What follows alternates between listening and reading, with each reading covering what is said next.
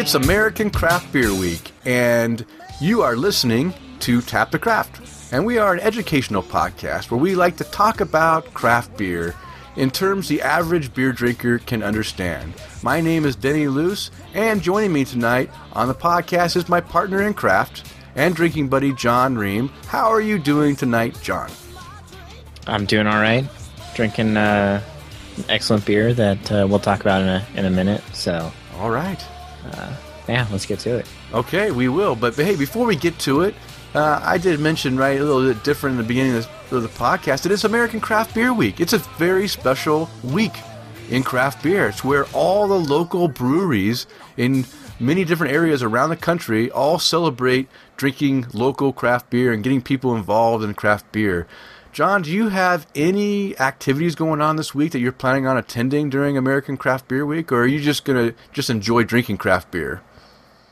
So it's actually Seattle Craft Beer Week as well. It started last Thursday. It's almost more like Seattle Beer Fortnight. I think it almost goes 2 weeks. Wow. But normally we try to get out for at least one event. This year it's proving a little more difficult with the two little ones at home now. So yeah, hoping that next year we'll get out there. But I think I'll mostly be enjoying my craft beer at home. Okay. How about you? Anything going on in Boise? Well, you know what? I try to attend things. Like 1 year, I was out almost every single night of the week to different activities and stuff, and I really enjoyed it. But, you know, it does get expensive, and it gets very tiring when you're out late every night for an entire week drinking beer and having fun with your friends and then trying to go to work the next day. So I don't know.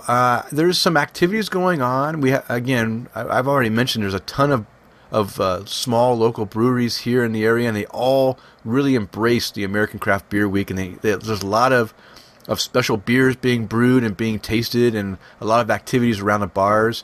So I think I will partake in at least one night this week activity somewhere in the Boise area. I just haven't decided on where that will be. But just to let everyone know, it's American Craft Beer Week starts May 11th and goes through the 17th. So by the time you get this in your ears, if you listen to it right away, you still have a couple days to jump right on board and go visit your local breweries. Drink local. That's the motto for the American Craft Beer Week. So, all right, I just wanted to cover that real quick. But hey, you know, what the heck is this Tap the Craft that you guys listen to? I'm assuming that, hey, maybe you're new and you haven't been listening to the last 20 episodes. So Tap the Craft focuses on bringing more people into the craft beer hobby. John and I, we are craft beer enthusiasts. That means we love to drink, we love to learn about and talk about craft beer, and we want to share our passion with all the listeners out there, all of our community. And if you've listened to any of the shows, you know that John and I really do have a passion for this hobby. And we're not experts. I mentioned we're enthusiasts. So there might be a time or two that we actually might miss, say, a fact, and that's really not really a fact. So, hey, if we do that, we encourage all of our listeners to let us know that, hey, you guys made a mistake. This is the real truth in the matter. And as John likes to point out, we're 95, or I like to point out, I'll point it out, we're 95% factual, and I'm the 5%, that can be a little bit non-factual. So just keep that in mind while you're listening. We want to do this, we want to teach you in easy to understand terms, terms that aren't going to be talking over your head. We don't want you to be confused. We don't want you to be, going into this hobby and thinking, wow, there's all these different terms. I don't understand it. Or talking like I've been involved with this all my life. So we're going to try our hardest to just talk to you in easy to understand terms. That's the goal of Tap the Craft. We love to hear from our listeners, and we encourage our listeners to write into the show. We want to hear about your experiences. We want to hear your knowledge. We want you to ask questions that you want answered, and we love answering questions, as you'll see later in this episode, because we have a few questions we're going to answer for one lucky listener. Once a month, we like to do a listener participation tasting notes segment where John and I take a beer and we taste it on the show together, and we describe what we're tasting, and we encourage our listeners to go ahead and to pick up this beer before the show airs. You have a long time, 2 weeks usually, if not a month, ahead of time to go and pick a beer up. And as you're listening to John and I explain what we're tasting, you can drink along and you can kind of get an idea of how, what the flavors you're tasting compared to what we're tasting. And so it's a great learning experience. And guess what? In this episode just happens to be one of those episodes that we're having listener participation tasting notes segment. And we're going to be tasting the old classic Red Hook ESB, Extra Special Bitter. So hopefully all of our longtime listeners have gone out and done their homework, and they've grabbed at least a 6-pack, if not a 12, and they're going to be ready towards the end of the show to taste along with us. And if you haven't, then you still have time. Go get some now.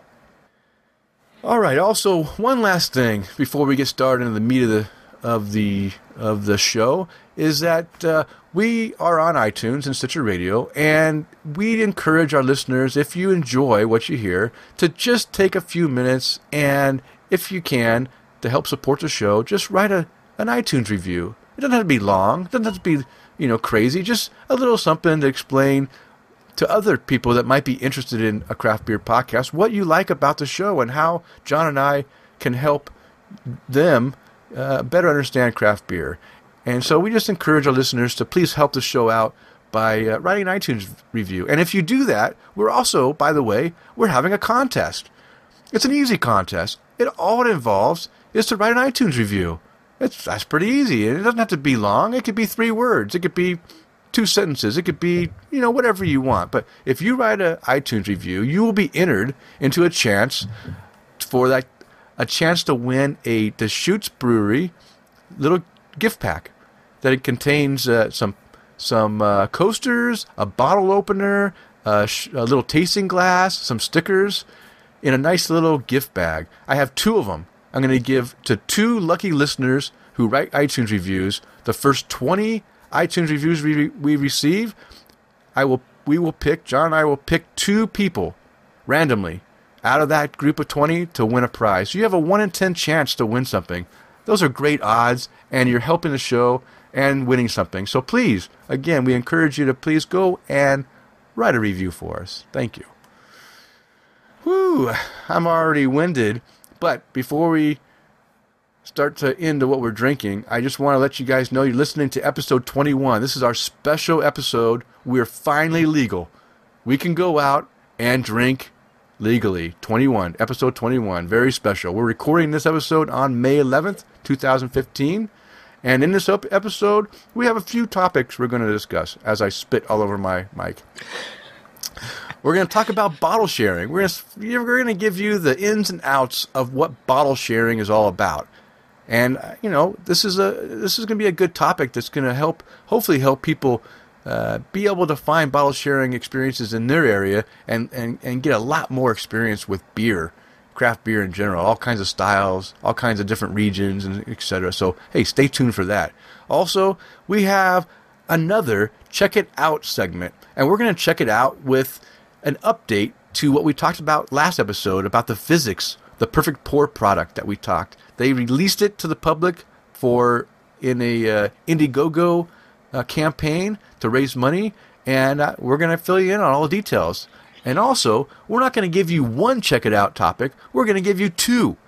And the second part of that Check It Out is going to be talking about a new independent craft beer documentary that will be releasing this fall that I think anyone who's really digging craft beer will really enjoy, might get a kick out of helping out this independent filmmaker and purchase pre-purchase their film for a very reasonable price we'll talk about that and check it out. And, of course, we have our tasting notes segment we already mentioned. All right, John, you know what? As I already mentioned, my mouth is getting dry. I'm starting to spit up all over my mic. I need to wet my whistle. And while I do that, why don't you talk about what you're tasting today? Or what you're drinking? All right. So, for I think the first time ever, at the start of the show, we're both drinking the same thing. Mm-hmm. And what we've got in our glasses is a Belgian Dark Strong called the Loose Cannon that you and I brewed together last summer when you were visiting out here. It's a big beer. I don't have the stats in front of me, but I think it ended up like 9%, something like that. Okay, that's good. That's solid. Yeah. Big fruit character in this thing. Yes. Early on, it was tasting really sweet. There's still some of that sweetness left, but it's subsided a little bit with age. So I think I'm going to start drinking this a lot more heavily now. Yeah. Well, and this was a surprise for me. John wanted to help me celebrate our 21st episode by delivering a care package to my house. He didn't hand deliver it. He sent it through some shipping method. That would have been way better. But if he would have hand shipped it, oh my gosh! If he would have been here and rang the doorbell and handed me this beer, it would be just perfect. But hey, I'm not complaining. I'm grateful that he took the time and effort to send me some beer, and he sent me 2 of these loose cannons that I've been dying to try since August when we brewed it.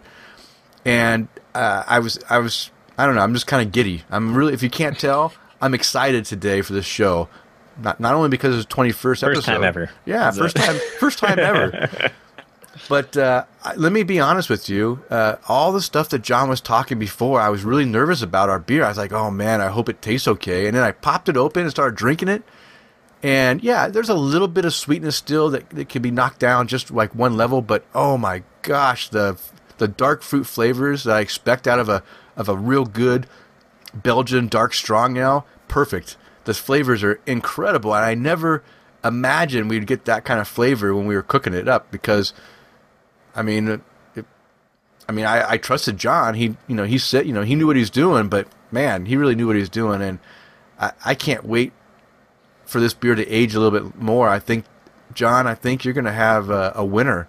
I think you might even, if it ages just right, you might even have a medal winner at your next homebrew competition. What do you think about that? I'll enter it. Yeah. We'll see what happens. Yeah. So yeah, I'm enjoying it. I only have a few sips left of this, and like John said, it's like a 9. He's guessing about 9%. It goes down pretty easily. I'm not gonna say it's not easy to drink. It's pretty easy. Although I wouldn't want to drink too many because I think I'd definitely be getting a big buzz on. So. Well, then you could just move on to the Russian. You'll be fine. Yeah. So John also added 2 Russian Imperial Stout. He had them coated. One was called LC. I assume that was for loose cannon. The other one was RIS, which, hey, there's only one thing that ever stands for, and that's Russian Imperial Stout. So that was not very encrypted, but I was like, all right, he knows my style. He knows I love Russian Imperial Stouts. So he's a good friend. Thank you, John. And these are definitely my noteworthy beers for sure. But John, you haven't, I've noticed that you have not been on Untapped for the last few weeks. I've been very sad to see that you've been a recluse, not even much on social media. You've just been like keeping to yourself. So from what I understand, you don't really have any new and noteworthy beers to discuss this week. Is that true? Yeah, that's true. Had a lot of craziness with the kids here at the house, and so I've been drinking a lot of homebrew. Okay. Clearing out some kegs to make room for new beers, and but so in terms of the craft stuff, I haven't had too much. Okay. But, I doubt that trend will hold. Okay, so. Good. I noticed on Twitter that you were emptying a keg and you were bottling up some beers. What beer were you bottling up that night when you were emptying that keg out? So I did 2. I emptied 2 kegs that night. One of which was the Russian that I sent to you. Okay. The other one was the 2-year-old barley wine that was still sitting around hogging up keg space. What? And I decided it needed to get into the bottle. Okay. Is it the same barley wine that I have a bottle of, or is that what's the beer I have a bottle? You said don't drink until I tell you to drink it, and it's been over 2 years. That's another barley wine that I really should. I've just been afraid to open another bottle. It was so bad. Okay. Okay. early on. But yeah, this is a different one that I just brewed a new version of this year. So I've got the new barley wine in a keg in there, and so I had 2 kegs of this barley wine. I was like, this needs to change. So I bottled up what was left, so I can work through that and do some side by sides and have some fun with it. Yeah, that'd be fun. Okay, so I just want to let you know I still have that barley wine sitting in my cellar, waiting for you to give me the magic word to say, yeah, drink it. And it's been over 2 years, right? I've been holding this thing, so it's got to be getting ready. That one's like 3.5 years old. Oh my gosh! Okay, I've got one in the fridge, like ready to go. I've just been nervous about doing it, so okay. I'll do it. I'll do it this week. Okay, I'm committing myself. Excellent. Well, once I get the word, I will crack it open that same week you crack yours, and I'll give you my tasting notes on it. So, all right. And if I'm a little harsh, you know that, you already know why. Yeah. Okay. Well, I also don't have anything super special. I just wanted to mention a couple things. One thing is, there's 2 breweries that don't usually haven't come to Boise that I've got to taste this week.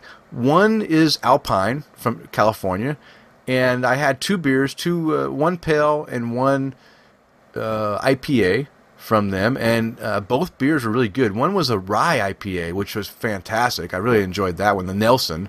Have you had any Alpine beers, John? Do you have a Nelson by any chance? I don't think I've had any Alpine, but they were acquired by Green Flash, if I'm not mistaken. That's right. We get a lot of out here. So. Okay, good. So, which, you know what? It doesn't surprise me that Green Flash would pick up that brewery, because they have a lot of things in common with their beer, because Green Flash has a lot of hoppy beers, and both these were pretty hoppy. Although both of them were different in the styles, right? The pale ale wasn't anything like the IPA. It was like 2 completely different styles of beer. I mean, they are different styles, but I mean, flavor-wise, as far as the hops, completely different. And I really appreciated both flavor profiles. And the pale ale was called the Hoppy Birthday. It was pretty good. I enjoyed both beers. I had that on last Friday at a Payday Beer Club. Although it wasn't Payday, it was like a mid-Payday Beer Club thing. We got together and had some beers. And the other California brewery that I hadn't had any until I went to Israel was Almanac Beer Company out of Northern California, I believe. In San Jose, I think they're at. Yeah, San Jose. And I really enjoyed the Almanac beer I had when I was visiting Israel during my bottle share, or it was not really a bottle share. It was a bottle sharing. It was a beer tasting group that I went to. I really enjoyed that Almanac, so I saw that they came, and I picked up. I believe there was 6 different beers they had. Of course, these beers were expensive. I mean, they were anywhere I got a 16-ounce bottle for $10, and I got another 22-ounce bottle for $10, or maybe it was $12, and then a couple more. I got 2 more. I think I got 4 this trip, but the other ones were like $7.99 or $8.99, so they're pretty expensive. But again, for me, it's worth it for me to try to pick up as many as I can, because we don't get them in our area very often. I want to try everything I can. So the first 2 I tried, 2 of the 4 I tried was the Dolores Saison, I believe, Farmhouse Ale. Pretty good. I enjoy Saisons, and there was nothing disappointing about that beer. And the other one I had was a Goes. And you know what? Right now I can't think of the name, but it was very good. What amazes me about a good Goes is how they can take that tartness. It's a tart beer typically, and they throw in salt, and they threw in sea salt in this one. And that salt, you can kind of get the salt kind of tones down that tartness, I guess. I'm assuming that's what it does, and it gives you a little bit of that sea salt or salt feeling in the back, but it's not like salty. It's just like kind of cuts some of the sharpness of the tartness. I mean, it was like a perfect balance between the 2.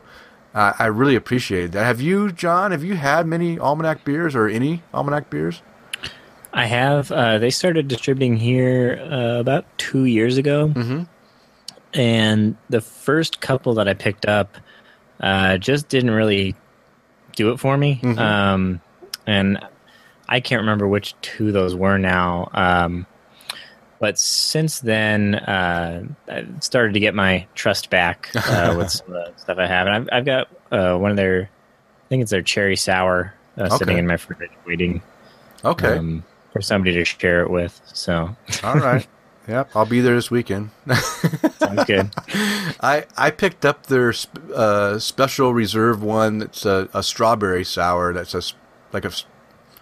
was that 16-ounce bottle that was like $10 or something. It was pretty expensive, but I had one in Israel that I think it had orange. It was like an orange one, and it was really good. I'm looking forward to these. I also have Valencia Gold, which is a new one. It has orange blossom something in it, and a bunch of different things that are really unique ingredients, adjuncts to put in there that I'm looking forward to trying, and I want to go get those other two bottles. It just, I bought those 4 plus 2 pints of on tap beer, and then I brought the Runation 2.0, which I haven't tried yet. That was $70 for like 6 beers. 6 bottles of beer and 2 pints of beer that I drank while I was there. So I didn't want to go and get those other two $10 bottles because that would have brought it almost to $100. I didn't want Sarah to kill me. So that was the new stuff. And then one other beer that I mentioned that last episode that I brought back with me from Israel is from my buddy Ariel. He's a brewer from Hadabim Brewery in Tel Aviv, and he gave me 2 beers, but the one I tried on my own is called Paradox. It's a black IPA, and anyone that's listened to me on the show knows that I really enjoy a certain style of black IPAs that John says is more like an American stout, and this is perfect. the maltiness that's in it, the roasted malt, is just enough that gives you that toasty flavor, and the darkness was like black dark. It was, everything was perfect about this beer. I just got to give 2 thumbs up to Ario and his brewery. Again, fantastic beer that I wish that I could share with more of my friends, because I want them to be able to enjoy the great handcrafted beer brewing going on in Israel. So thank you, Ario. And that's my new noteworthy. That's pretty much it. Didn't mean to drag on too much, but hey, I love talking about beer, and that's what we are. We're a beer show, so we might as well talk about it. Okay.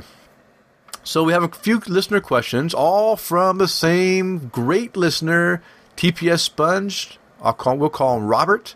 And the first question is, how does beer trading work, and is there a risk? And basically, hey, you know what, John? I've been talking a lot. You want to talk about beer trading, or you want me just to say what it is, basically? Sure, I'll take it. Okay. So beer trading is basically a way for people to get beers that aren't in their area by providing beers that are maybe exclusive to their area or not widely distributed to those folks outside their area. Mm-hmm. So it's kind of a way for everybody to get the good beer, and you package it up and ship it. Mm-hmm. And you get a package just like Denny did today, arriving on your doorstep with some beer in it. In terms of risks, there's always a risk dealing with people that you may not know. I know there are a lot of forums and things to do beer trading. You don't know if the beer is actually coming back your way when you send something out.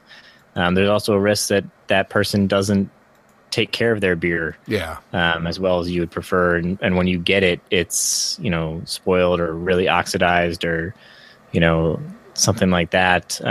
There's always risk of breakage when you're shipping, which, wouldn't make anybody happy, obviously. Yeah. Especially the carrier. Yeah. But I mean, it can be positive. You just gotta kind of know what you're getting into and kind of have an acceptable level of that risk. That hey, it's just possible that I won't be getting back exactly what I think I am in the condition I think I am. Yeah. Yeah. Have you done any beer trading other than with people you know? No. Okay. No, I haven't. Yeah, I haven't either. I have, I always will bring, I love to share beer with people that can't get beer, that can't usually get beers that I have access to. So I've never actually shipped beer, but I have received beer a couple times now from John and one from another friend.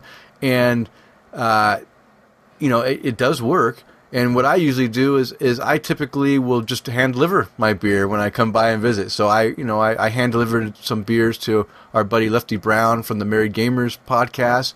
He shipped me some Fresno beers, and I repaid the gift by when I went and did my tour of Northern California. I stopped by his place and brought him a whole care package of beers that he would not be able to get otherwise. And same thing with John. John and I meet, and we always trade beers that that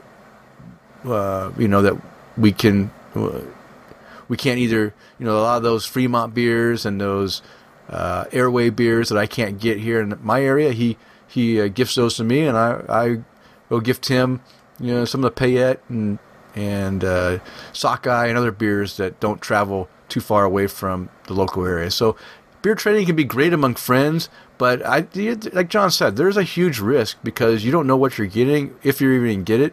And if you're going to trust a total stranger, you may want to start with something small, like not a prized bottle or something, maybe something that that someone else wants, but in return what you want, that hopefully it'll work out, and then you can move on to bigger and better things. But I know that I have friends on Instagram and on Untappd that live outside the country. In fact, there's one guy called Ryan. He lives in Canada, and he trades with people in the U.S. all the time to get beers that he can't get in Canada. And I wanted to send him beer, but I started to try to research how to send beer to Canada. I'm like, yeah, that's ridiculous. It's like, it's too much effort for me to try to get things packaged up and get it to Canada. So I never followed through on it, which probably makes me a bad person. But I'm not one for too much risk either. It took me a long time just to travel with my beer on an airline, so it's going to take me a little bit. Now that John sent me beer, I'm going to save his packaging that he sent it in. I'm going to repurpose it to send him back some beer because he already got all the stuff prepped for me, so it makes it easier. Perfect. If I'd known, I would have done this to so many. I know. Yeah. Ago. See, it's all about incentive. Now you have incentive. So, all right. Well, that's a great question, Robert. Let's move on to his second question. He says, "What are your thoughts of Untappd users that don't post pictures and have 20 logins at once?" And you know what? That really can get frustrating. And I think the key is to have friends on your Untappd friends list that don't do that kind of thing, right? Have ones that you actually appreciate what they post and get ideas from their tastings and that really care about the whole experience, not people that just want to game the system. And I think there's a lot of people, especially early on with Untappd, that really like to play the game, and they just want to get as many check-ins as they want, whether they're real or not. And I'm not saying they're not real, but it becomes a little suspect when there's 20 check-ins at a time and no pictures. You got to at least have some one or two thrown in there that show that, yeah, I actually drank a beer. If you don't have that, that means you didn't care enough, and you're just kind of, you're trying to game the system. But then there are people that are on my friends list that really do drink a lot of beers. Now, they may not drink full beers. They're usually sharing beers at a bottle sharing, and they're only getting samples of it. But you know what? It's still, at least they'll post pictures along with what they're doing. So you know that this is not just a spamming of your timeline. So you got to have a fine balance. I think, Robert, if you are frustrated with the people that are spamming your timeline, hey, remove them. Because there's enough good people out there that are sharing good beers, like myself and John, and a lot of the people that we follow. I've got a lot of people that I like to see what they post, and I comment. And that's the other thing. If you're really going to be a good Untappd user, it really pays off to go and make some comments on some of the people that you're following, beer selections and what they're tasting, and give feedback if you liked it, or what if they didn't like something, you get more information on it. I mean, Untappd is a great resource, and I think you should only really have the people on there that you're following that are able and willing to interact with you and give you feedback. Also, because that's the key to it, is you want to make a good, informed decision on your beer tasting purchase or your beer purchases.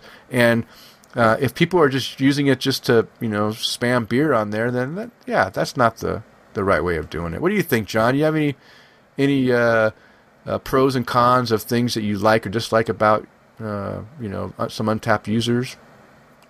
So I'm totally guilty of this exact example. Of spamming that he lays out. But it's usually I'm at a beer fest or something like that. I maybe the internet isn't that great, inside whatever arena or something, or out at the park, or but usually I'll be like keeping notes on whatever little program hand out to you when you get there, where the breweries are and all that kind of stuff. I'll be keeping notes on there about what I liked or didn't like, and then it depends on how drunk I get about how fast and furious the check-ins come once I have access to internet in a little time. And I don't always remember to attach the pictures that I'm taking, or feel like I want to write a comment.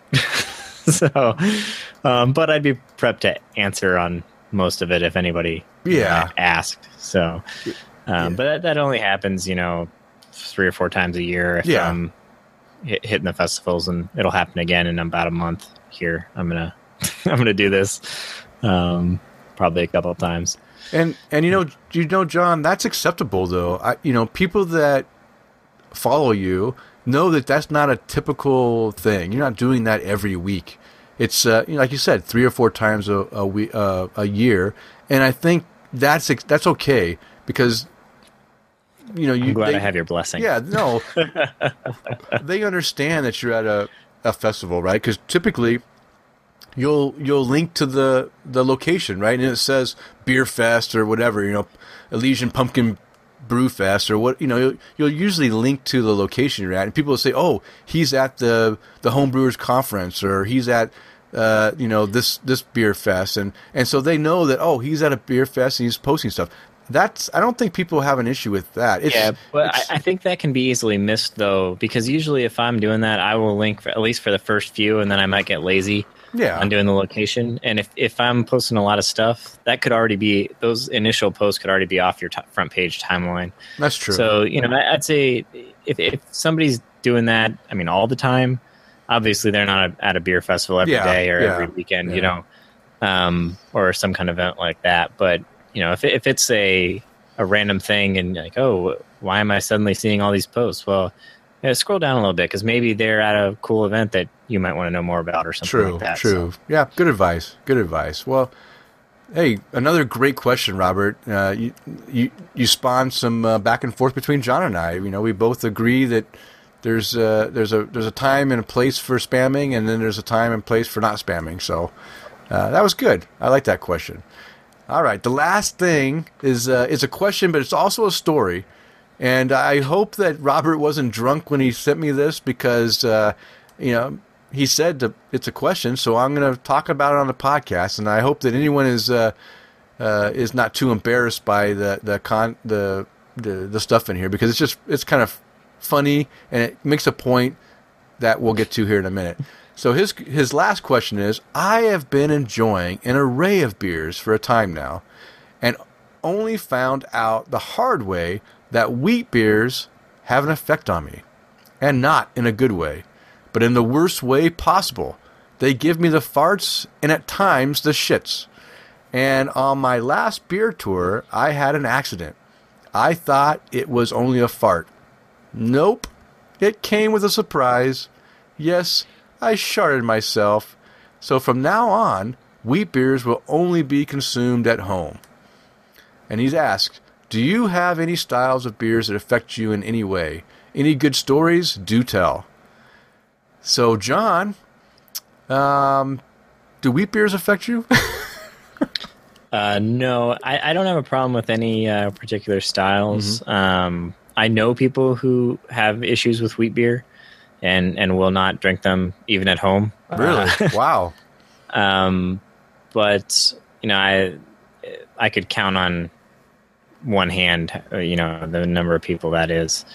But I also have not, I don't have any good stories in that regards. I mean, because I don't have a problem with it, I guess. But yeah, how about you?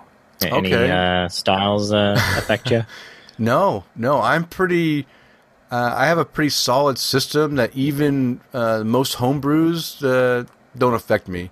I think it's because I have a pretty good yeast base in my stomach that just doesn't, it doesn't bother me at all. So I don't have any stories like that, but hey, I can't leave Robert alone in the storytelling. So I will tell a couple embarrassing moments in my life after drinking heavily. One was when I was visiting some friends over Veterans Day holiday in Ohio, Marietta, Ohio, and I was back then. I was in the military, and I was stationed in Virginia Beach, Virginia. And Virginia Beach to Marietta is, I think, it's about an 8-hour drive. I think that's about right, if I remember correctly. And we jumped in the car and we drove out there for the 3-day weekend. And we got back to my buddy's place with all his friends, and we, for the Saturday night, we went down to the river and had a big bonfire. And at the bonfire, we had a number of things. We had a bottle of something we were drinking, and we had as probably 5 cases, at least 5 cases of Milwaukee's Best Light, like the light version, the Beast Light. Beast Light. And at this time in my life, because I'm from the West Coast, I had never had Milwaukee's Best because it's not really a West Coast beer. It's mostly a East Coast and Midwest type thing. So I started sucking these things down, and it was literally like drinking water. And I didn't realize until, I didn't realize until next morning when I somehow passed out on the river shore at this bonfire with a bunch of strangers that I didn't know besides my buddy that I came with. Somehow he carried me up to his car and set me in the back. I guess on the way back from the river to his place, his mom's house, I threw up all over the inside and outside and of his car, which I felt really bad. Then he drags me into the house after I've already made a mess of his car. And of course, I'm oblivious to all this, this is not responsible drinking, by the way. I'm not condoning my actions. I'm just telling a story that I'm not all that proud of because, it happens, right? It happens. I'll stop taking notes then. I was getting ready to reproduce it. I don't even, all this is I don't remember any of this, right? I am completely blacked out. It wasn't until the next morning when I wake up and I'm literally on, I think his sister's bed or something, and I'm just got puke all over me. And I felt about 1 millimeter tall. I was so embarrassed that I made such a fool of myself because I'm not an inexperienced drinker. It's just that freaking beer kicked my ass. I don't know what happened. I drank so much of it that I must have drank a lot to black out and make a mess of everything. So, yeah, that's one embarrassing story. The other embarrassing story, I'll tell 2 because Robert told one, and I'll one-up him. I'll tell him one more. And I think I probably told this on the 40cast, if you any long-time 40cast listeners. But when I was, again, another Navy story, this is when I was a little bit older. I already had, I think I had both my kids at this time, so I'm already pretty mature. And again, it was a Saturday, We were on base housing. I was drinking all day, just enjoying my weekend off. And my buddy across the street, who also served on the submarine with me, he had just bought his wife a new Lincoln Continental car. It wasn't brand new; it was a used one, but it was a nice one that had the works. It had power windows, steering, air conditioning, all the things that none of our cars back then had. And I was like, wow, I never even had a car that had power windows before. And I was in the back seat waiting for his wife was getting ready. She just got back from work and she was just kind of primming up. We were going to go out to dinner. And then my wife and I were in the back seat, and I was playing with these power windows. I was just like, wow, these are great. And being kind of the engineering type that I was, that likes to figure out how things work and understand it, I thought, you know what?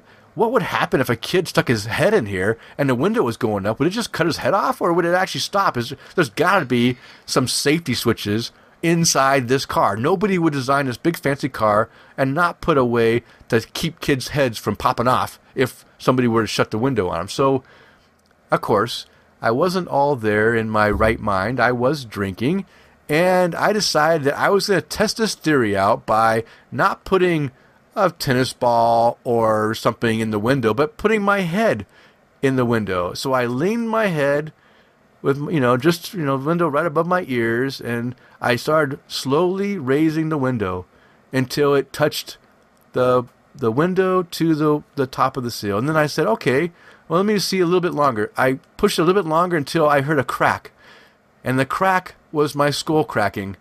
And the scream that came out of my head was me telling my wife to please roll the window down because my head's about to explode. And I found out the hard way that Lincoln Continentals back in the 80s did not have safety switches to keep someone's head from popping. So another embarrassing story that you've learned on episode 21 of Tap the Craft. So, John, I know you don't have any gross stories, but do you have anything that even comes close to the stories that Robert and I have told? No, okay. I don't. Okay. All right. Well, we're at least not that I'm going to share tonight. Okay. All right. We're in the elite then. You're left out on the curb on that topic then. I'm okay with that today. Okay. All right. Well, thank you, Robert, for sharing, and I hope we didn't share too much about ourselves to our listeners. If we did, please write to us either at tapthecraft@gmail.com or on our Twitter at tapthecraft. All right. Hey, let's get into the Brew Buzz segment. Are you ready for that, John? Absolutely. All right, because I am just talking this is going to be like a 2-hour show. So just, hey, listeners, I'm warning you, we've got another hour to go. So just stay with us. Don't leave yet. The fun is still yet to come. Okay, well, the Brew Buzz segment, for anyone new listening to our podcast, is basically a segment devoted to talking about anything about craft beer, any kind of topic at all. Whether it's, if you go back to listen to our old shows, we got brewing, 101, all kinds of the different, processes of brewing and the different steps. And we have, all kinds of different things, glassware and such. So this episode, though, we're going to focus on the topic of bottle sharing 101. And what is bottle sharing? Well, bottle sharing basically is a gathering of craft beer lovers who bring bottles of beer to share in a group. And typically, they're going to be hard to find or unique offerings of beer. They're not going to be anything you can normally get just at the local grocery store. You're not going to get your Widmer Brothers Hefeweizen or your Red Hook ESB or whatever. It's going to be something that's going to be more unique, more difficult to get. It could also be a different, it could be a different style that people aren't used to drinking. It could be a sour, right? You could have, bring a bunch of sour beers so people could try sours if they're not used to drinking sours. Again, most often this is a special event. It doesn't happen every weekend, right? This is something that gets planned. It might be once or twice a year, or maybe once a quarter, maybe every 3 months. You decide that you want to get together and you want to have some kind of a special beer tasting party with your friends. And again, it's a bottle sharing, so everyone's going to bring beer to it. You're not going to supply, the host's not going to supply all the beer. It's going to be people bringing bottles to share. And let's see, what else do I got here? And again, people are going to know in advance, and typically it's with close friends, but you can also do this through means of the internet, right? I'm sure there's different Craigslist and different forums and stuff that organize these bottle shares, and I'm sure you can do that. But I think at starting, you should probably do it with a group of friends. That's probably going to be the best experience, because you don't want to just go a bunch of strangers. You don't know. Again, there's a lot of risk there.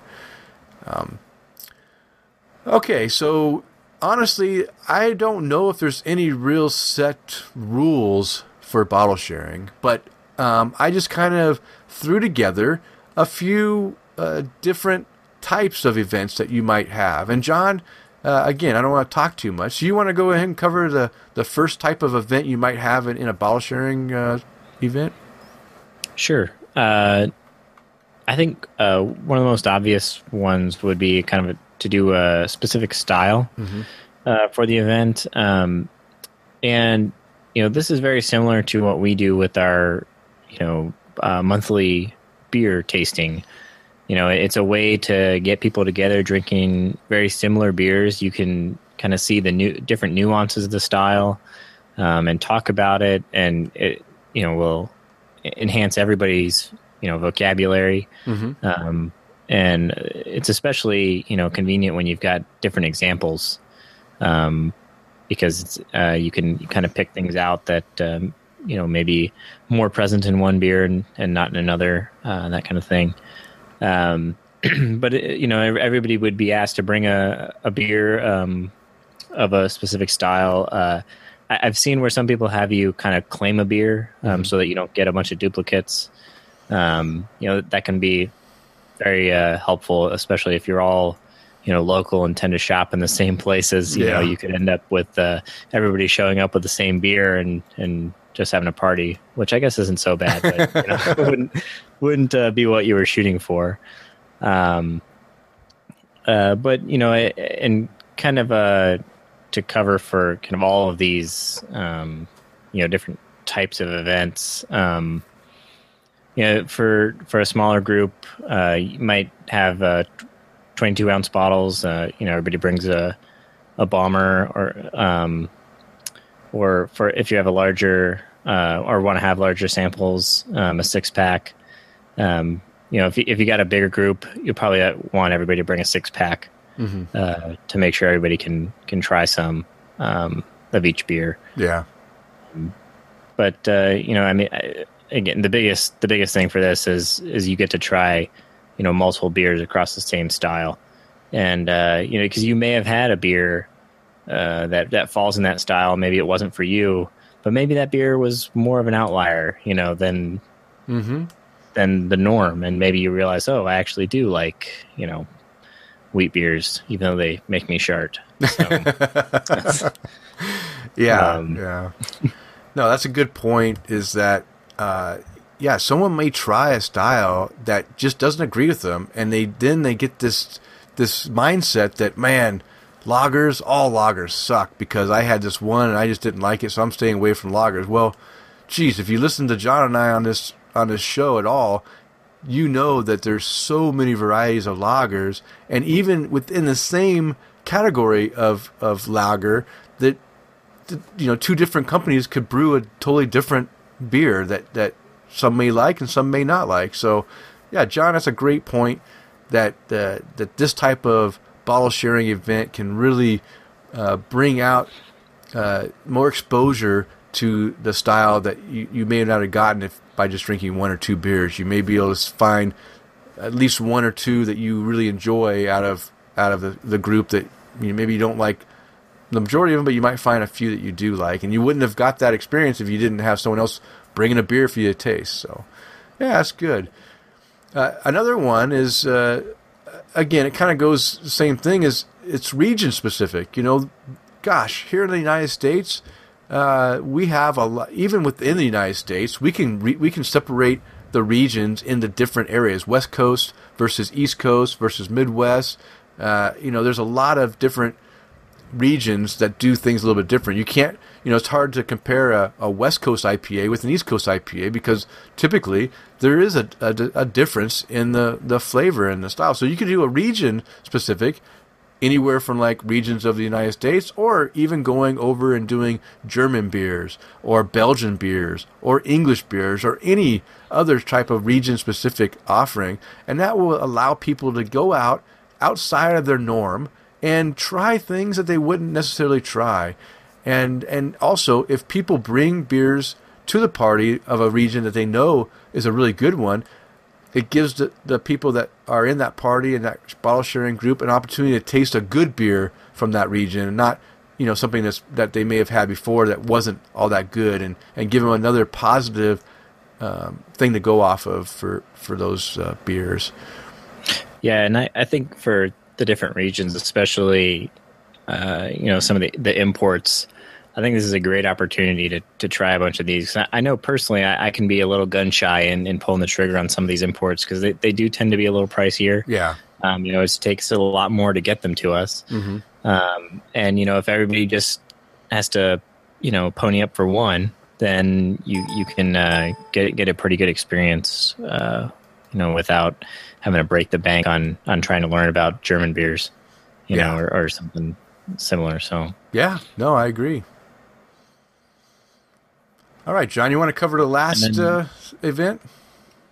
Yes. So another one that you could do, which is kind of almost like the local beer trading that we talked about, would be kind of hard to get special beers, which could be yearly one-offs or something like that. Everybody brings something that is hard to come by. It could be something from your own cellar that you've been saving, or something that's just been released.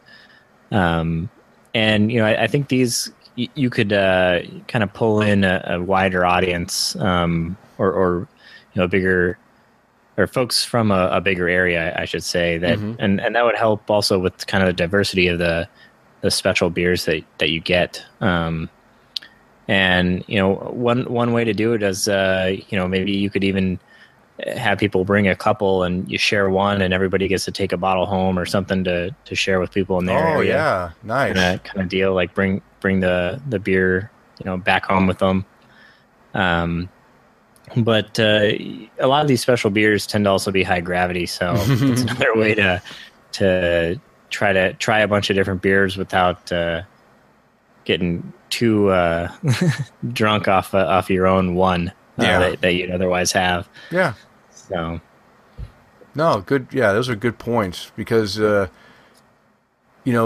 lot of time, like I've already mentioned that in a previous episode where I tried to drink this 22-ounce bottle and I suffered through it. But you know what? It would have been great in a small sampling. And if I could have shared that bottle with 4 or 5 other people and I only had, 3 ounces, 3 ounces is enough to enjoy the beer without letting it overtake my system. And drinking 22 ounces was hard. So yeah, give some of those, get an opportunity to drink those high gravity beers without having to get ripped doing it. Okay, so we kind of already mentioned a few, if you listen to what we just said about describing these different types of events that you might run into, and I'm sure there's more. These are just 3 that I thought of off the top of my head, but I'm sure there's more different types. But there's some pros and cons that can go along with bottle sharing in general. And the pros, just start with the good stuff. The pros is, hey, you get to share great beers with your friends. Nothing's better than for you to be able to bring something special to the group and let them try it and get the enjoyment, see the enjoyment that they are getting from that beer. That's a great feeling. It makes you feel good. Everyone's, enjoying the time. So that's a definite positive. It also gives you the opportunity to try new, unique or special beers that would, otherwise be unavailable to you to try. If somebody, was visiting the Midwest and on their way back, they decide to bring a bunch of special beers we can't get in your area. Hey, that's unique. That's something that you may have never experienced without that. So another great pro. And again, we just mentioned you don't have to drink that high octane beer alone. You don't, enjoying craft beer and craft beer that is, a lot of craft beer is higher alcohol volume. You can enjoy craft beer without feeling like a burden of drinking something that, you don't want to waste it. It costs a lot of money. And if it's a really high octane, it can really kind of mess you up pretty quick. So it's a nice way of sharing those higher octane beers. And of course, again, we already mentioned you get exposure to beer styles or beer regions that you may not have otherwise had. And John, you want to cover the cons real quick? Sure. So, one that we mentioned already is making sure everybody can get, just a sample and hopefully a good size sample that they can actually get a good feel for the beer. You do run the risk of only getting a very small pour that really may not be enough to assess the beer. Yeah. Some beers you want to kind of experience as they warm. It'll kind of go through different stages or something like that, which you could do if you have, 3-4 ounces of it. But if you're only getting, about an ounce, well, that might only be enough for one taste. Mm-hmm. So that can be tough, and that kind of comes back to whoever's organizing the event to make sure that everybody knows, how much to bring. And then, kind of on the flip side of that, you could end up with too much beer, which sounds like it's not a con at all. But if there's too much, you could be rushing to try to either make sure you get something before it's gone, or find yourself having to dump beer that maybe you're enjoying, but you want to make sure you can try the next thing. So it can be tough, and I think some of this will probably just come with experience of doing these types of events and knowing finding the right amount of people and the right amount of beer that suits your particular group. Yeah. Because I'm sure every group kind of will have its own rhythm for these type of things. So, yeah, of course. And these are easily avoidable. Cons if you plan ahead, I guess. Yeah. All right, good. There's also some etiquette involved in doing these bottle shares. You need to be aware if you do decide to show up at a bottle sharing that you keep these things in mind, the do's and don'ts of bottle sharing. And first off is, hey, show up on time. You know what? Everyone's waiting, and you don't want to. You don't want to keep them waiting for you. For you to show up because they know that hey, everyone wants to get their taste. And you also, if they decide to start without you, don't want to miss out on an offering that might be there. So hey, show up on time. Set your clock, get there on time. Don't be what do they call that when you're late? I can't think right now. I got too much loose cannon on my mind. But fashionably late. You don't want to be fashionably late. You want to be right on time. That's what you want. Also, hey, don't skimp on the beer. Bring a really good beer. Bring a beer that you want people to enjoy. You want to get excitement stirred up, and you want to get the conversation going. Nothing's worse than if you come and you bring something that everyone's already had, or something that nobody likes but you. Think about the party you're going to and bring good beer. That's definitely a do. Also, like John mentioned, bring enough for the size of the party. Talk to the host, find out how many people are coming, and make sure you bring enough beer. You can always bring more and just take it back with you, or like John said, give it away to the people there to have a bigger sample when they get home. But make sure you have enough. And if it's depending on the party, there may be some hosts that will actually have enough glassware, but don't count on the host supplying the glass. Do them a favor and bring your own glass, so you're not forced to drink out of a wine glass or out of a grapefruit some kind of a grape jelly jar glass or something. Bring your own, and in case you need it, you'll have a glass to use. That's just an extra thing you can do. And hey, don't be the beer snob that knows everything and belittles or makes other people that may be new to the bottle sharing and to craft beer feel inadequate. Help those new people the beer out and be, show the positive side of this hobby and don't be the know-it-all kind of guy. And I think, not being a jerk, not being that pretentious, and then I think that takes us into some don'ts for the etiquette. Don't be that pretentious guy, and don't be a jerk about a beer that somebody else brought. It's possible that a bottle that somebody brought could have a fault in it. There could be something wrong. Don't be quick to point that out until either the person who brought it has even had a chance to taste the beer and realize for themselves what has happened. Yeah. You don't want to belittle them for something that really might not be their fault. There's a good chance wasn't their fault. That they may not even have known. And you don't want to open somebody else's beer. It's a bottle share, and that's theirs to share. So, your domain is your beer that you brought to share with everybody else, and be gracious with what the other people bring for you. And be humble. You're there to share, and don't walk into the room thinking what you've brought is the only great thing there or something like that. Everybody's there to experience all this new stuff. So don't act like your beer is the show, because it's not necessarily the case. Yeah. Those are some great etiquettes. One other thing is that's not really etiquette, but can be helpful. John mentioned that don't open someone else's beer. So it's kind of, if you brought the beer, you want to open it, you want to share it with the group, and if you know about the beer, then feel free to let them, give them a little bit of background on what the beer style or what the beer, what the brewer. If you have any insight on it, share the story.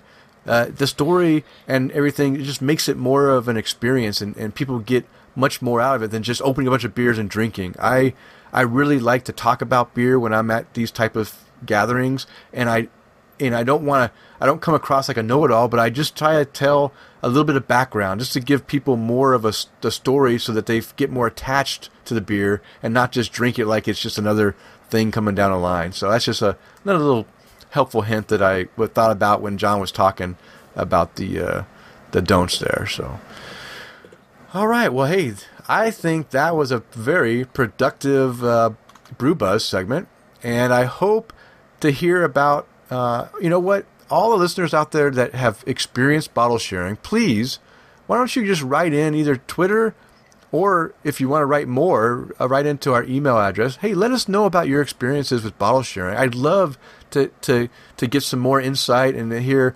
positive stories about what you liked or what you learned and things. So, hey, write into us, and I'd like to share those stories on air. And if you don't want to share them on air, just let me know. I'll just enjoy reading them. John and I will enjoy reading them ourselves, but we'd love to hear about your experiences. Okay, the next segment is our Check It Out segment, and this is where we will offer up to our listeners websites and podcasts or publications and applications and such that you might find useful in your craft beer journey. And I just wanted to give an update to last episode. Jason Lacey, our friend of the show, sent us a link to an article on the Physics Perfect Pour product. And we talked about it a little bit in the last episode. And I told you guys that once this thing got released, I would talk more about the details of what it costs to jump into this product and maybe some more background on the actual product. But because we're running a little bit long on time here, I don't want to talk too much detail. I'll just give you the breakdown. They started an Indiegogo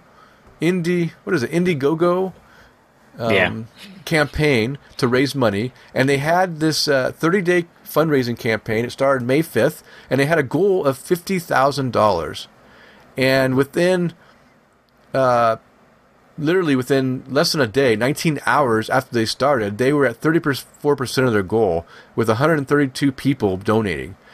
Then, 2 days into their campaign, 2 days into a 30-day campaign, they were fully funded, in fact, overfunded, with 400 plus donors, and I think they were like $56,000 in 2 days. I think today, if I look at the website right now, they're at $70,000 with 532 people, 142% funded, and still have 24 days left in their campaign. So there's some hefty donors that are donating to this product. So let's talk price now.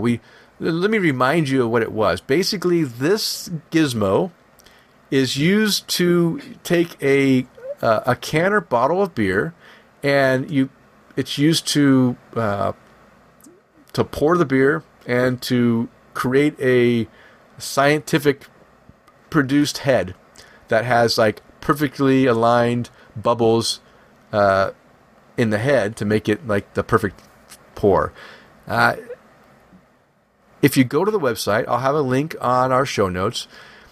You will get a lot more detail. And if I wasn't running long, I would talk about some of the details, but I don't want to talk too details. But it's kind of interesting. I need to see it in action to really buy it. And as John mentioned before on our pre-show talk, we were talking to each other, if we could do a side-by-side tasting of a beer poured without this device and one with the device, and we can taste the difference, it might be enough to sell us on it. But right now, without knowing those details, without actually having personal experience with it, it's hard to swallow the suggested retail price and even the funding prices. So let me go into that. The suggested retail price is $199. That's 200 bones for this little gizmo. Wow. It seems way high on the price range for me. Just to suggest retail. Yeah, too rich for my blood. Yeah. But given that they're right in the beginning phases of their Indiegogo campaign, you can buy for the first 200 early funders. You can fund it for $119 to pre-order it for an October delivery. So. Wow, that's a pretty significant. That's a 40% savings right off the bat if you pre-order. Yeah, and that price is still available as of the time of this recording. Yeah. There's and that's what's funny is that there's $70,000 invested, but all of these prizes still have a lot left, or not really prizes, but these.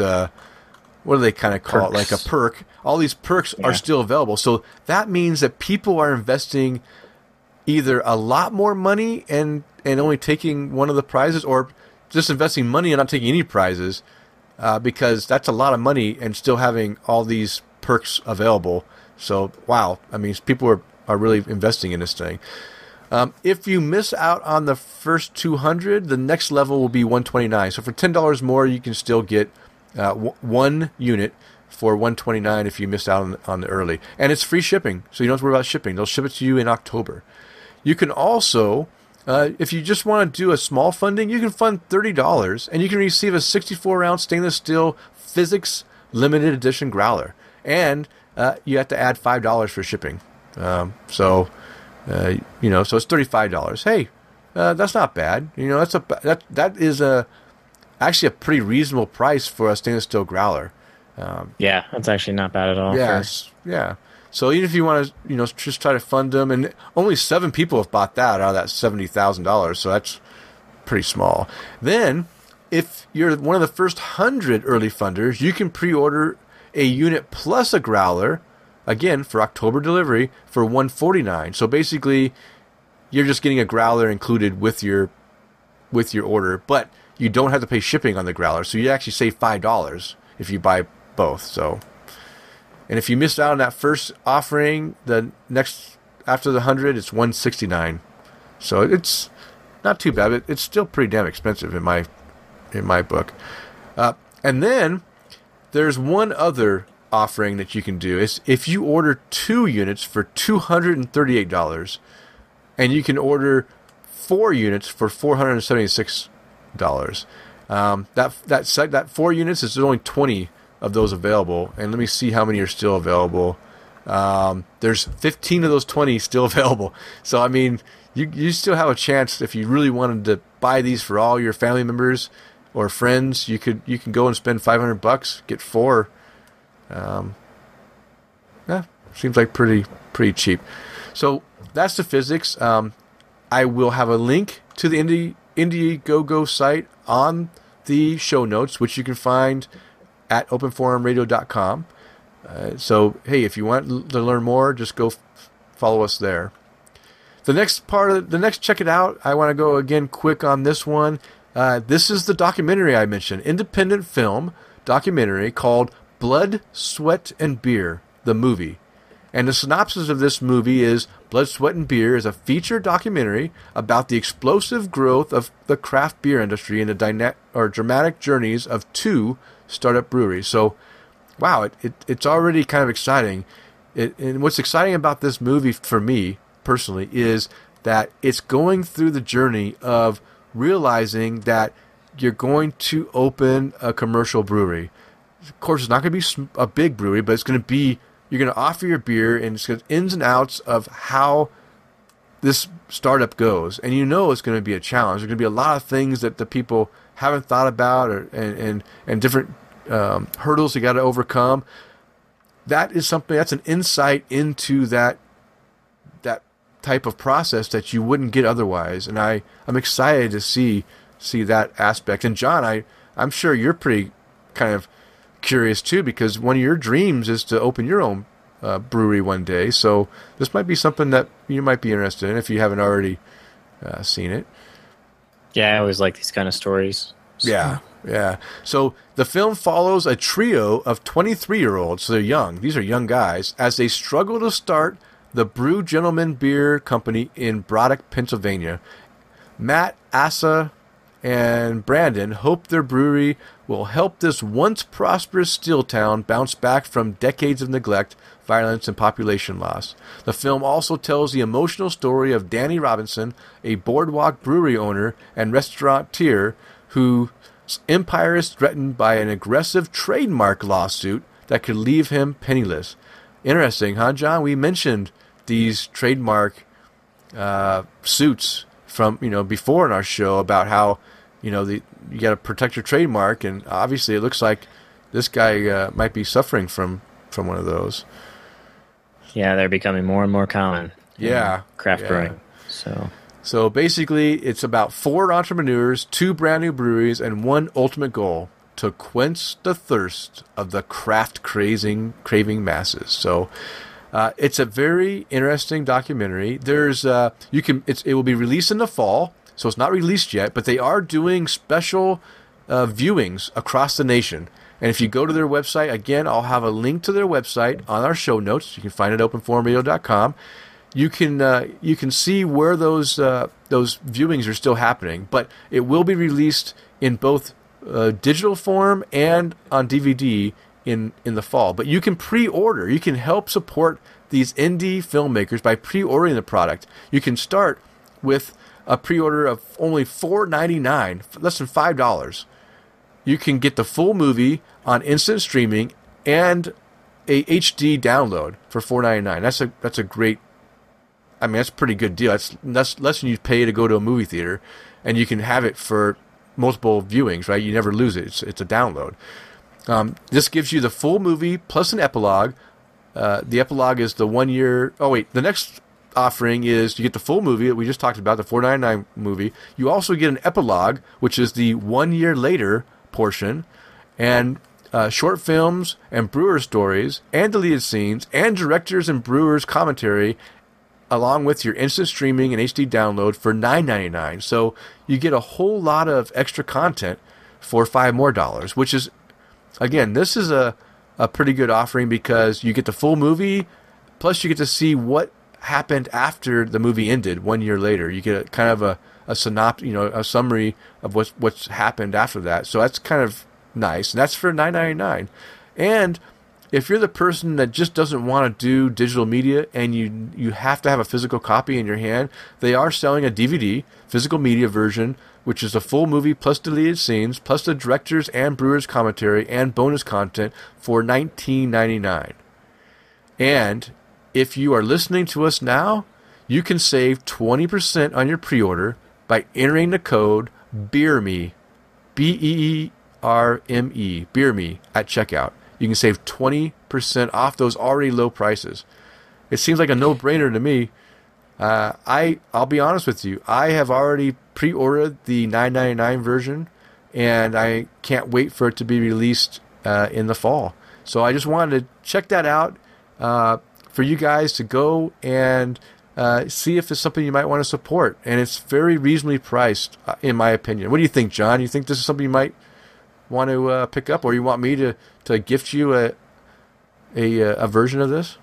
Yeah, I was just looking at it. I just missed a screening yesterday in Seattle. No, that was unfortunate timing for me learning about it. But well, I'll definitely be checking this out in some form or fashion. So okay. Well, if you would have looked at the show notes over the weekend, you might have caught it.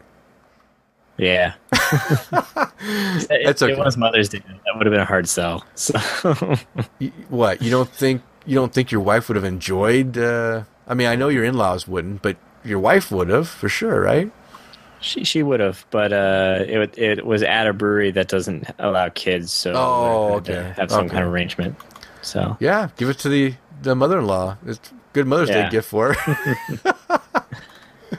Okay, well, that's our Check It Out segment. Hey, one great thing in the movie, one possibly great thing that we're still waiting to see if it's something that is worth the money. But I think John and I both agree the price range on the physics is a little bit outside of what we're willing to pay. I think if it would have been like a $49.99 price range, I would have been, yep, I'm sold, I'll buy it. But you get it up to the $100 range, and above, it's a little bit too steep without knowing exactly how good beer tastes through this thing. And that's the key. Okay, well, that was our Check It Out session. I think I already said that. But now it's time for our listener participation tasting notes. So, John, let's open our beers.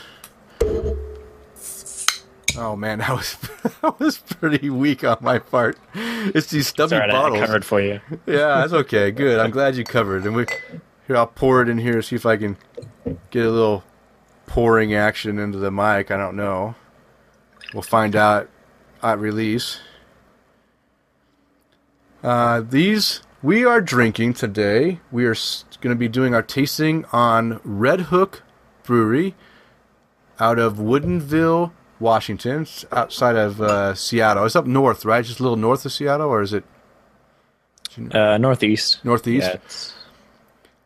Yeah, yep, and it's the ESB, the Extra Special Bitter, and it's supposed to be styled after an English bitter, but this one is different than a typical English bitter that I'm used to. Normally, the English bitters are I liken them to a little bit different coloring and a little bit more bitterness.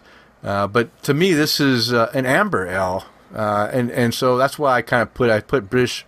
The style is a British extra special bitter, but in reality, to me, this is actually a good amber ale. What do you think, John? Am I out of line by saying that, or? An ESB, yeah, it would be what we think of as a pale ale. Yeah, pale. Basically an English pale ale would be an ESB. Okay, yeah, that's what I think of. But hey, this is some kind of marketing thing they did back in the '80s when this beer was first released. So I'm not gonna down them on it. But ABV, this is a 5.8% by volume beer.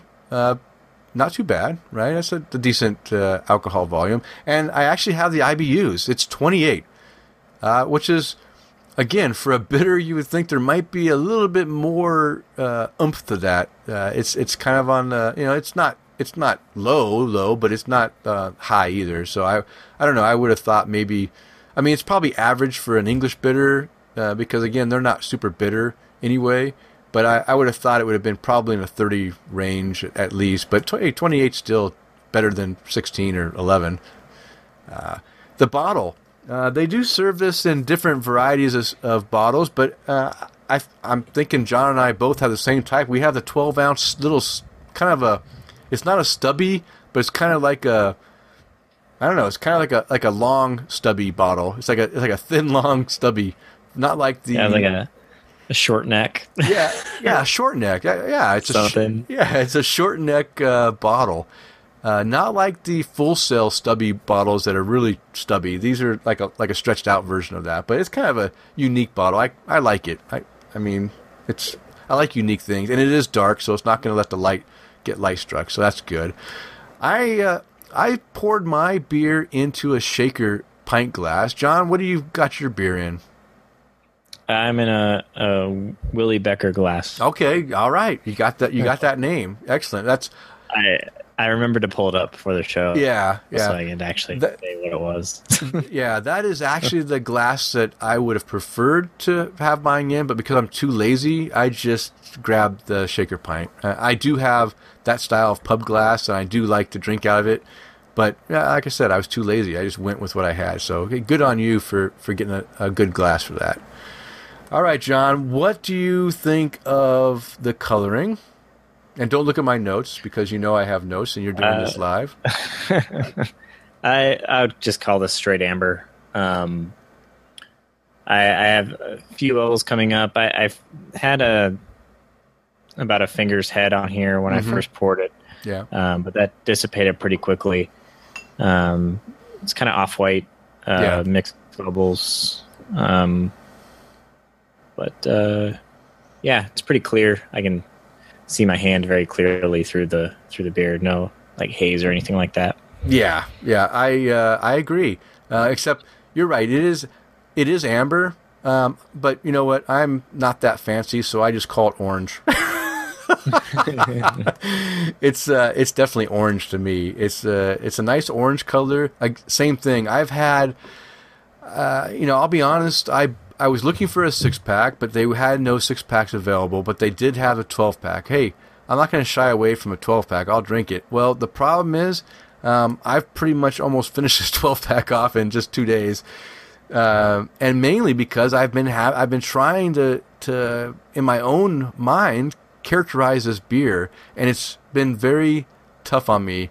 If it takes this many beers for me to come up with some descriptors, then you know that I'm struggling with it. But I agree. I've had mixed things with the head. The head is sometimes I'll have no head, like I'll pour it and it'll be like a perfectly no head beer, and then other times I'll pour it and I'll get that one finger off white, kind of cream colored, really heavy or coarse bubbled head, and then I pretty much have no lacing either. I mean, one time I'll have a little lacing, and other times I'll have absolutely nothing stuck to the side of the glass. It's kind of a weird beer, and I was thinking maybe it was because my glassware, but even if I use the same glass over and over, it still doesn't stick. So I don't know. It seems kind of funky there. But I agree. It's a really clear beer. I can actually read the text on my computer screen through the beer. That's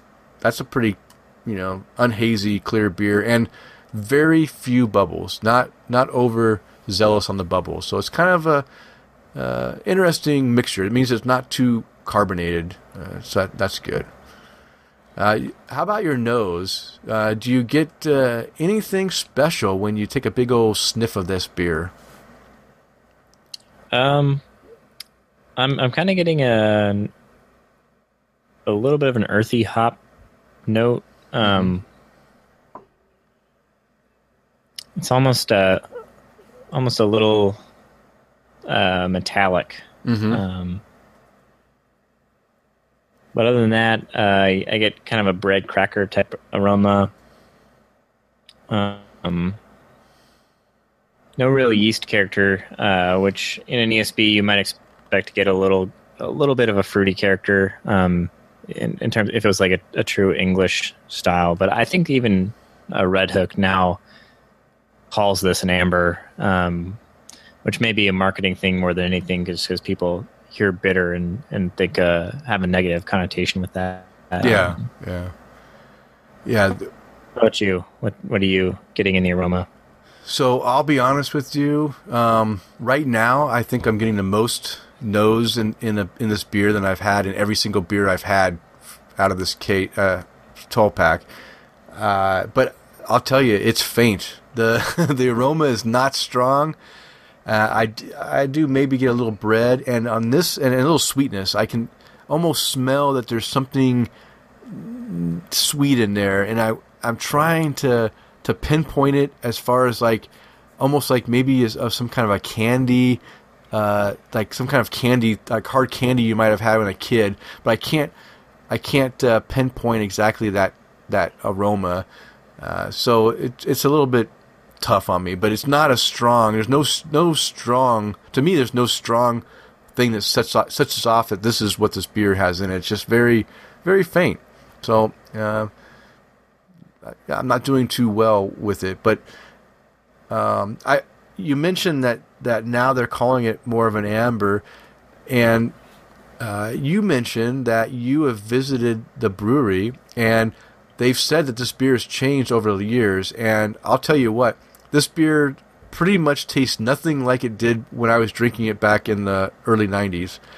Red Hook ESB was one of the first craft breweries that I had access to. You know, so I've talked about this before, and it was actually a lot more bitter back then. And now it definitely, to me, as we do the tasting here in a second, maybe have taken on a little bit more of a sweeter, maltier taste to it. So let's take a sip, John, and see what we taste in here.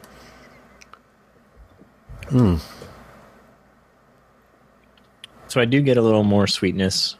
When I take a sip, more of like a caramel type sweetness, though. Yeah. Still a little bit of that cracker kind of character. Yeah. In the back. But I'm not really picking up any of the hops at this point. Mm-hmm. I'm drinking some more. Maybe. There might still be a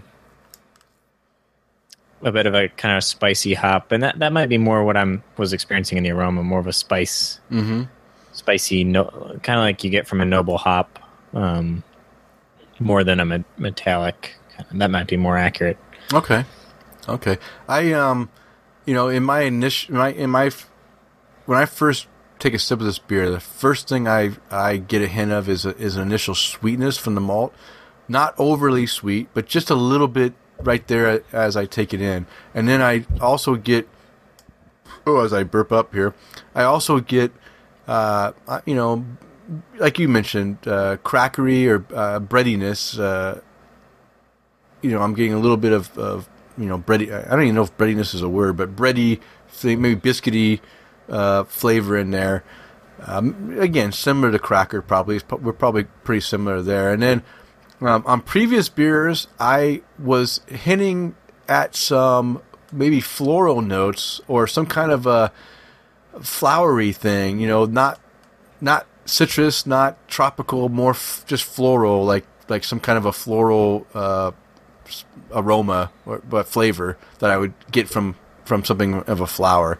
And now I don't know, now that I'm drinking it live on air, I don't know, it's hard for me to pick that up right now, but it may have been too when I had it a little bit warmer. I might pick up that floral accent, because what I do is I end up drinking and then I'll let it sit and I'll keep taking sips and I'll keep writing a few notes down as I drink the beer. So the floral notes may have come out when it got a little warmer. What about the body, John? What do you think about this body? I would just call it a medium body, medium carbonation, maybe even a kind of a medium light carbonation. I don't know, just standard for pale ale type beer, although maybe a little light on the carbonation here. You think? But other than that, okay, it's pretty standard. Okay, yeah. I agree. Medium body. It's got a nice mouthfeel. I mean, you put the beer in your mouth, and it really coats the mouth well. It leaves a little bit of something on your tongue. I'm not sure what that is, but there's something that is, maybe there's some of that sweetness is left on your tongue a little bit. And then you say it's carbonated a little light. I say it's carbonated just right. I already mentioned that I have issues with things that are too carbonated. One of the problems I have with Sierra Nevada Pale Ale is I love the beer, but my gosh, that sucker is so carbonated, it just like wants to come right back up as soon as I drink it. So I I think this one's. You're right. It's lighter in carbonation, but I think it's just enough. It's not too light where it's flat, but it's not too much where it's just bubbling out of your stomach. So I think we kind of agree on the body. Oh yeah, I mean, if I was handed this, I wouldn't balk at the level of carbonation in this. Yeah. It's more, we're kind of nitpicking it a bit at this point, so that's what I'm. Yeah, I gotta nitpick you. Sorry, man. I don't mean to pick on you. Okay. Oh no, I was saying I was doing that to the beer. Oh, yeah. With that note. So. Well, you're right though. When you look through it, there is literally you just see a bubble or two coming up. It's not. It's really doesn't have a lot of carbonation. It's not a pretty beer, really. It's got a nice color with the amber, but it's not one that just makes you want to stare at it very much. It's just kind of there. And again, I can get a little bit entranced with some beers. Looking at a beer if it looks nice enough. I really enjoy looking at a good colored beer, but yeah, the carbonation would help. I think if it was a little bit more bubbly, it might give it a better presentation. My finish. I'm going to talk about my finish real quick. Is I have the bitterness. Again, not overly bitter like you expect with an extra special bitter name. The bitterness is very complementary to the sweetness. It adds just enough that gives you that bitterness in the finish, and also it takes the sweetness away and almost ends with a dry, not dry, but it starts off with a sweetness and ends kind of dry, and I really like that.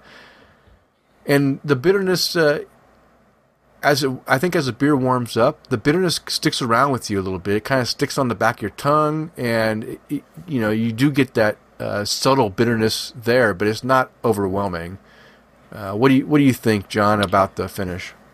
Yeah, it has enough bitterness to balance out, and in terms of the bitterness versus extra special bitter, an ESB really shouldn't be overly bitter. Mm-hmm. I kind of described it as the English equivalent of a pale ale. Yeah. But I think the bitterness level would be even less than an American pale, Okay. or at least the perceived bitterness would be. Yeah. You're going to have some yeast character in there as well. But I think the bitterness for this supports the malt pretty well. And I don't think I'd go as far to call this a dry finish. It's not cloying in any way, but I'd say it's more like a semi-sweet type of thing. It will eventually dissipate, but it doesn't. I wouldn't say it wipes clear for me, at least. Yeah. Okay. Yeah, I'll agree with that. I think what I was meaning to say there is that it definitely finishes drier than I was expecting it with the initial taste. I thought it was going to be that sweetness was going to stick around. And for me, it clears up pretty good, but not like a dry IPA. But for this beer, I thought, wow, that's pretty neat that it kind of did have a little bit of a drier finish. But in my opinion, again, not the expert opinion, just my opinion is that it surprised me. So, would you recommend this for anyone new to craft beer, John, or do you think people new should stay clear? Yeah, I would recommend it. I think even though we're saying the bitterness isn't that much, I think even the bitterness in this could end up turning people off if they're coming straight from a Bud Light type of beer. But I don't know. There might be enough sweetness to kind of keep them around. I don't know. What do you think? Yeah, I think surprisingly, I say yeah. I think new people to craft beer could really enjoy this beer. I like that you get that sweetness in the front, and it bounces out and doesn't last and doesn't give you an overly bitter finish. I think that someone new that was trying something different, I think they could appreciate what it gives them without being turned off by either aspect of the sweetness or the bitterness. I think it's a good balance, and which is I'm probably the most the most to critique beers as far as whether I think someone new to craft beer would drink it. And I think, honestly, this one surprised me. At first, I thought I was going to say no, they're not going to like it. And then and maybe it's just because the more I drank, I just decided that, yeah, hell, why not? It's a good beer. It's drinkable. It's not undrinkable. I think that definitely someone transferring over from the domestic pale lager offerings would find something enjoyable about this that might turn them to the craft beer. So yeah, I agree that yeah, new people, try it.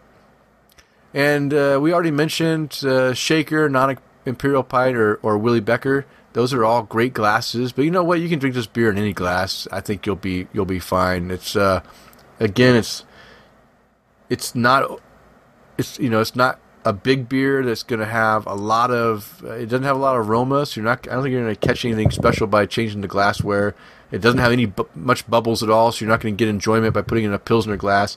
I think a regular Shaker pint is just fine, because honestly, it's not going to be in your glass long enough to really, make a difference. So how would you rate this beer, John? And I kind of changed. We have the same ratings, but I kind of changed the little byline that kind of explains what they are at the end there. So what do you think on this beer? I think I'd put it at average. Mm-hmm. Definitely something I wouldn't turn down.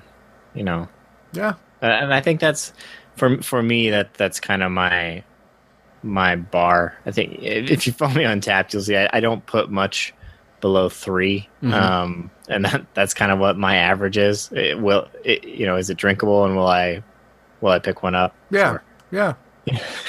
No, I'm the same way. I agree that anything that I rate a 3 means that, hey, if I see it, I'll pick it up again. If it's below 3, you better believe that I probably would not drink that beer again.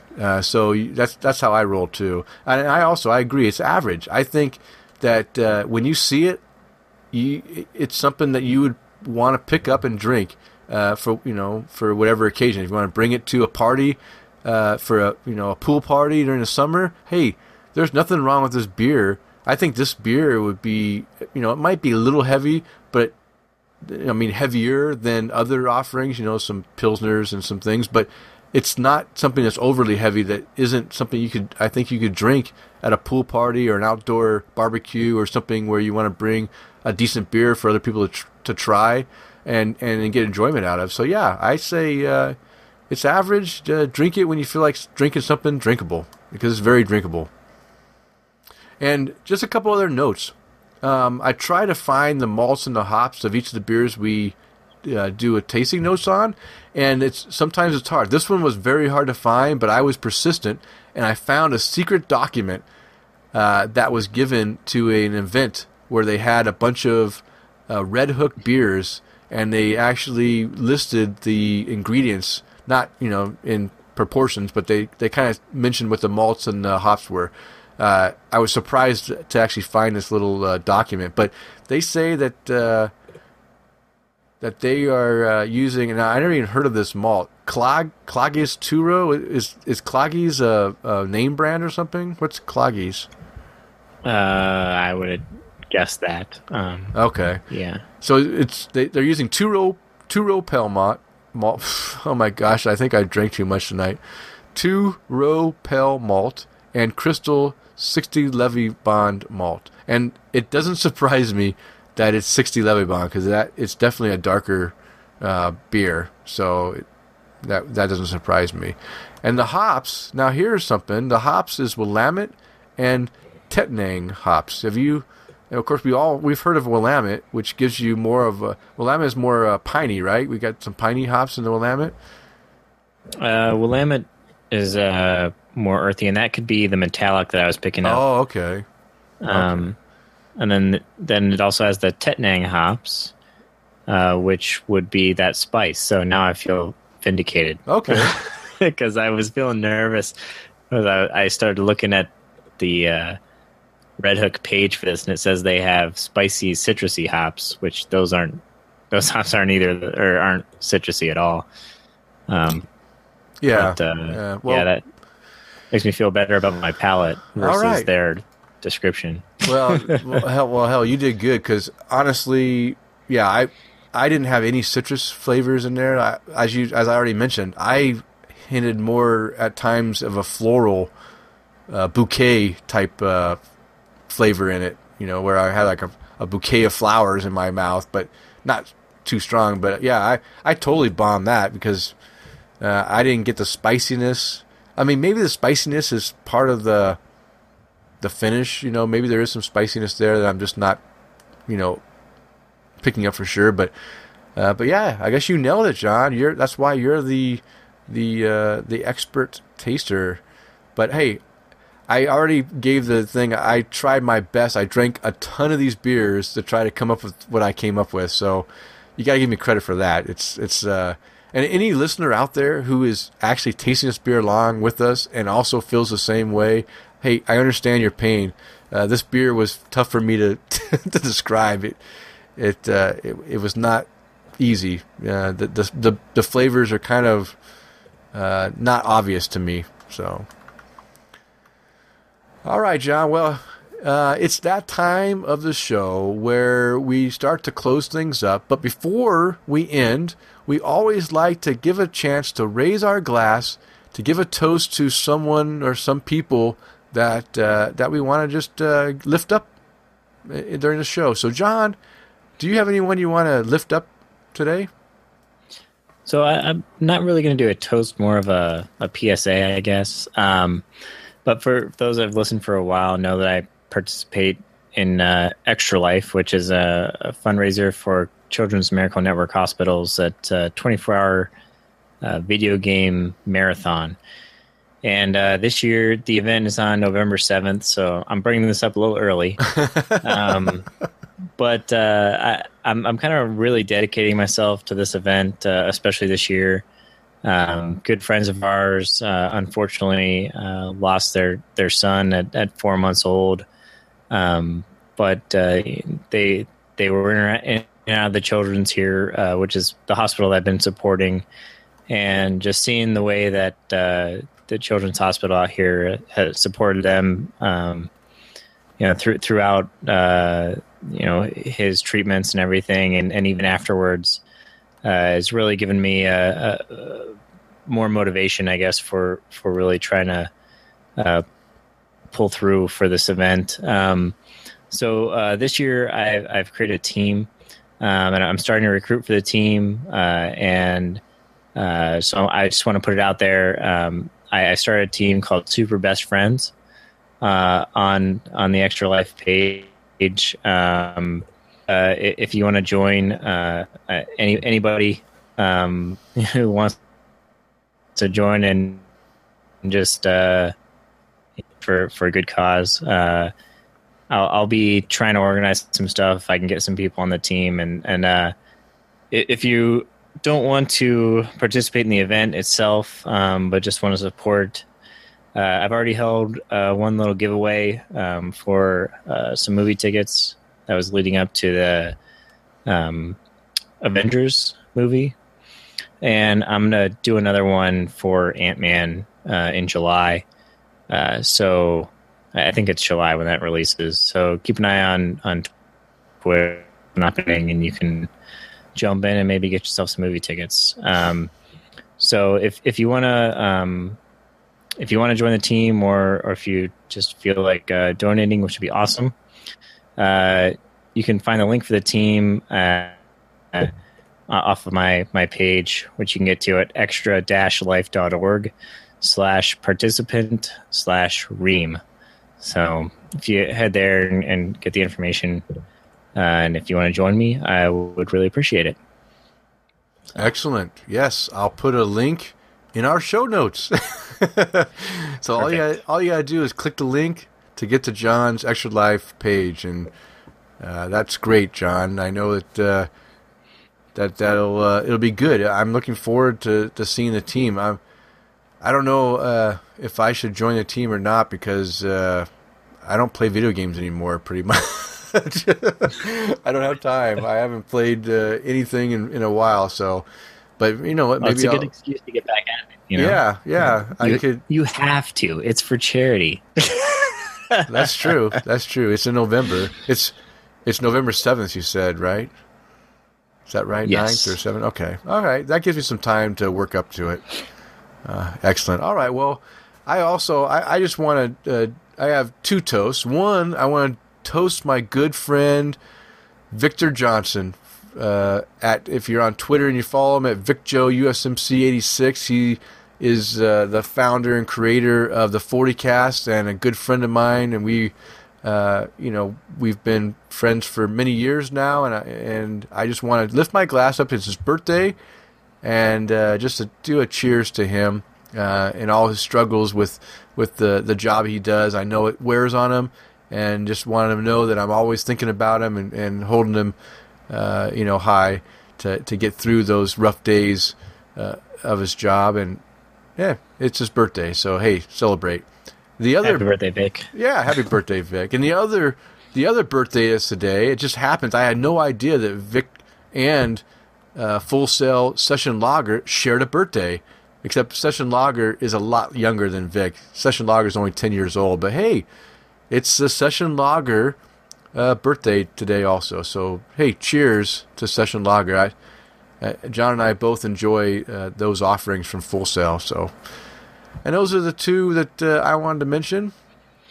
I also just want to thank Open Forum Radio Network for supporting our show. They also provide the hosting space for us to be able to host Tap the Craft on their website. And you can find Tap the Craft on openforumradio.com. That's where our show notes will be. That's where you can find other great shows to listen to, all kinds of gaming and entertainment, and of course our show about beer. So go visit openforumradio.com. Also, just always like to mention all the servicemen and women out there.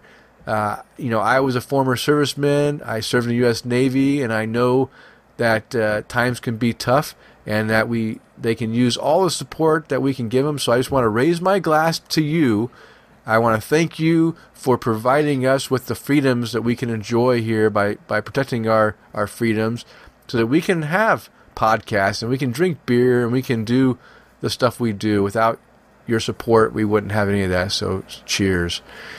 If you would like to contact the show, you can reach us through email at tapthecraft@gmail.com, or you can follow us on Twitter at tapthecraft, or leave us comments on the show post at openforumradio.com or Google+. Just search for Tap the Craft.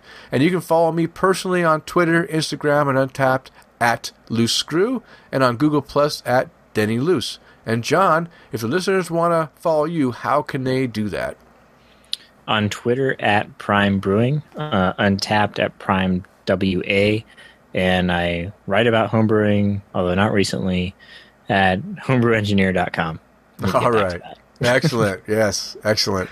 All right. Well, hey, it is last call. It's time to bring the show to a close. We want to thank all of you for downloading and listening to this long episode, and we hope that you were able to find at least one, if not 5 things useful. And we welcome you to subscribe to the show on iTunes or Stitcher Radio. And as a reminder, we release a new show every 2 weeks. And that's it for this episode. Now remember, friends don't let friends drink light yellow fizzy beer. Quality craft beer can be enjoyed by all. So spread the word and convert the beer ignorant.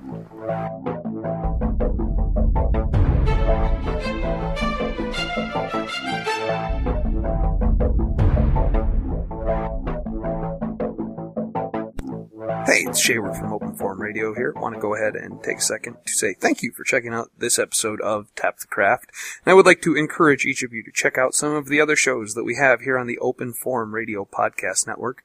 We'll start it off with the original Open Forum Radio, the 40Cast, Prove Your Point, Geeks for the Win, I Recommend, My Peanut Gallery, The Married Gamers, Some Other Castle, Gamer Husbands Radio, The OMG Hour, Gamers Unscripted, Just Press Start, Platform Junkies, and Jobbers on the Mic. Hey, be cool.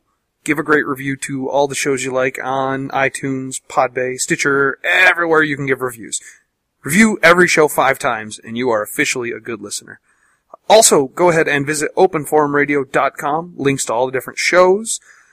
Like the Open Forum Radio Facebook page, and take a second, if you like playing games online and with people and are cool, to go ahead and look at Zabari's Gamer Information Spreadsheet. Fully useful information that will do nothing but enhance your online gaming experience. Alright, folks, take it easy. Have a good day.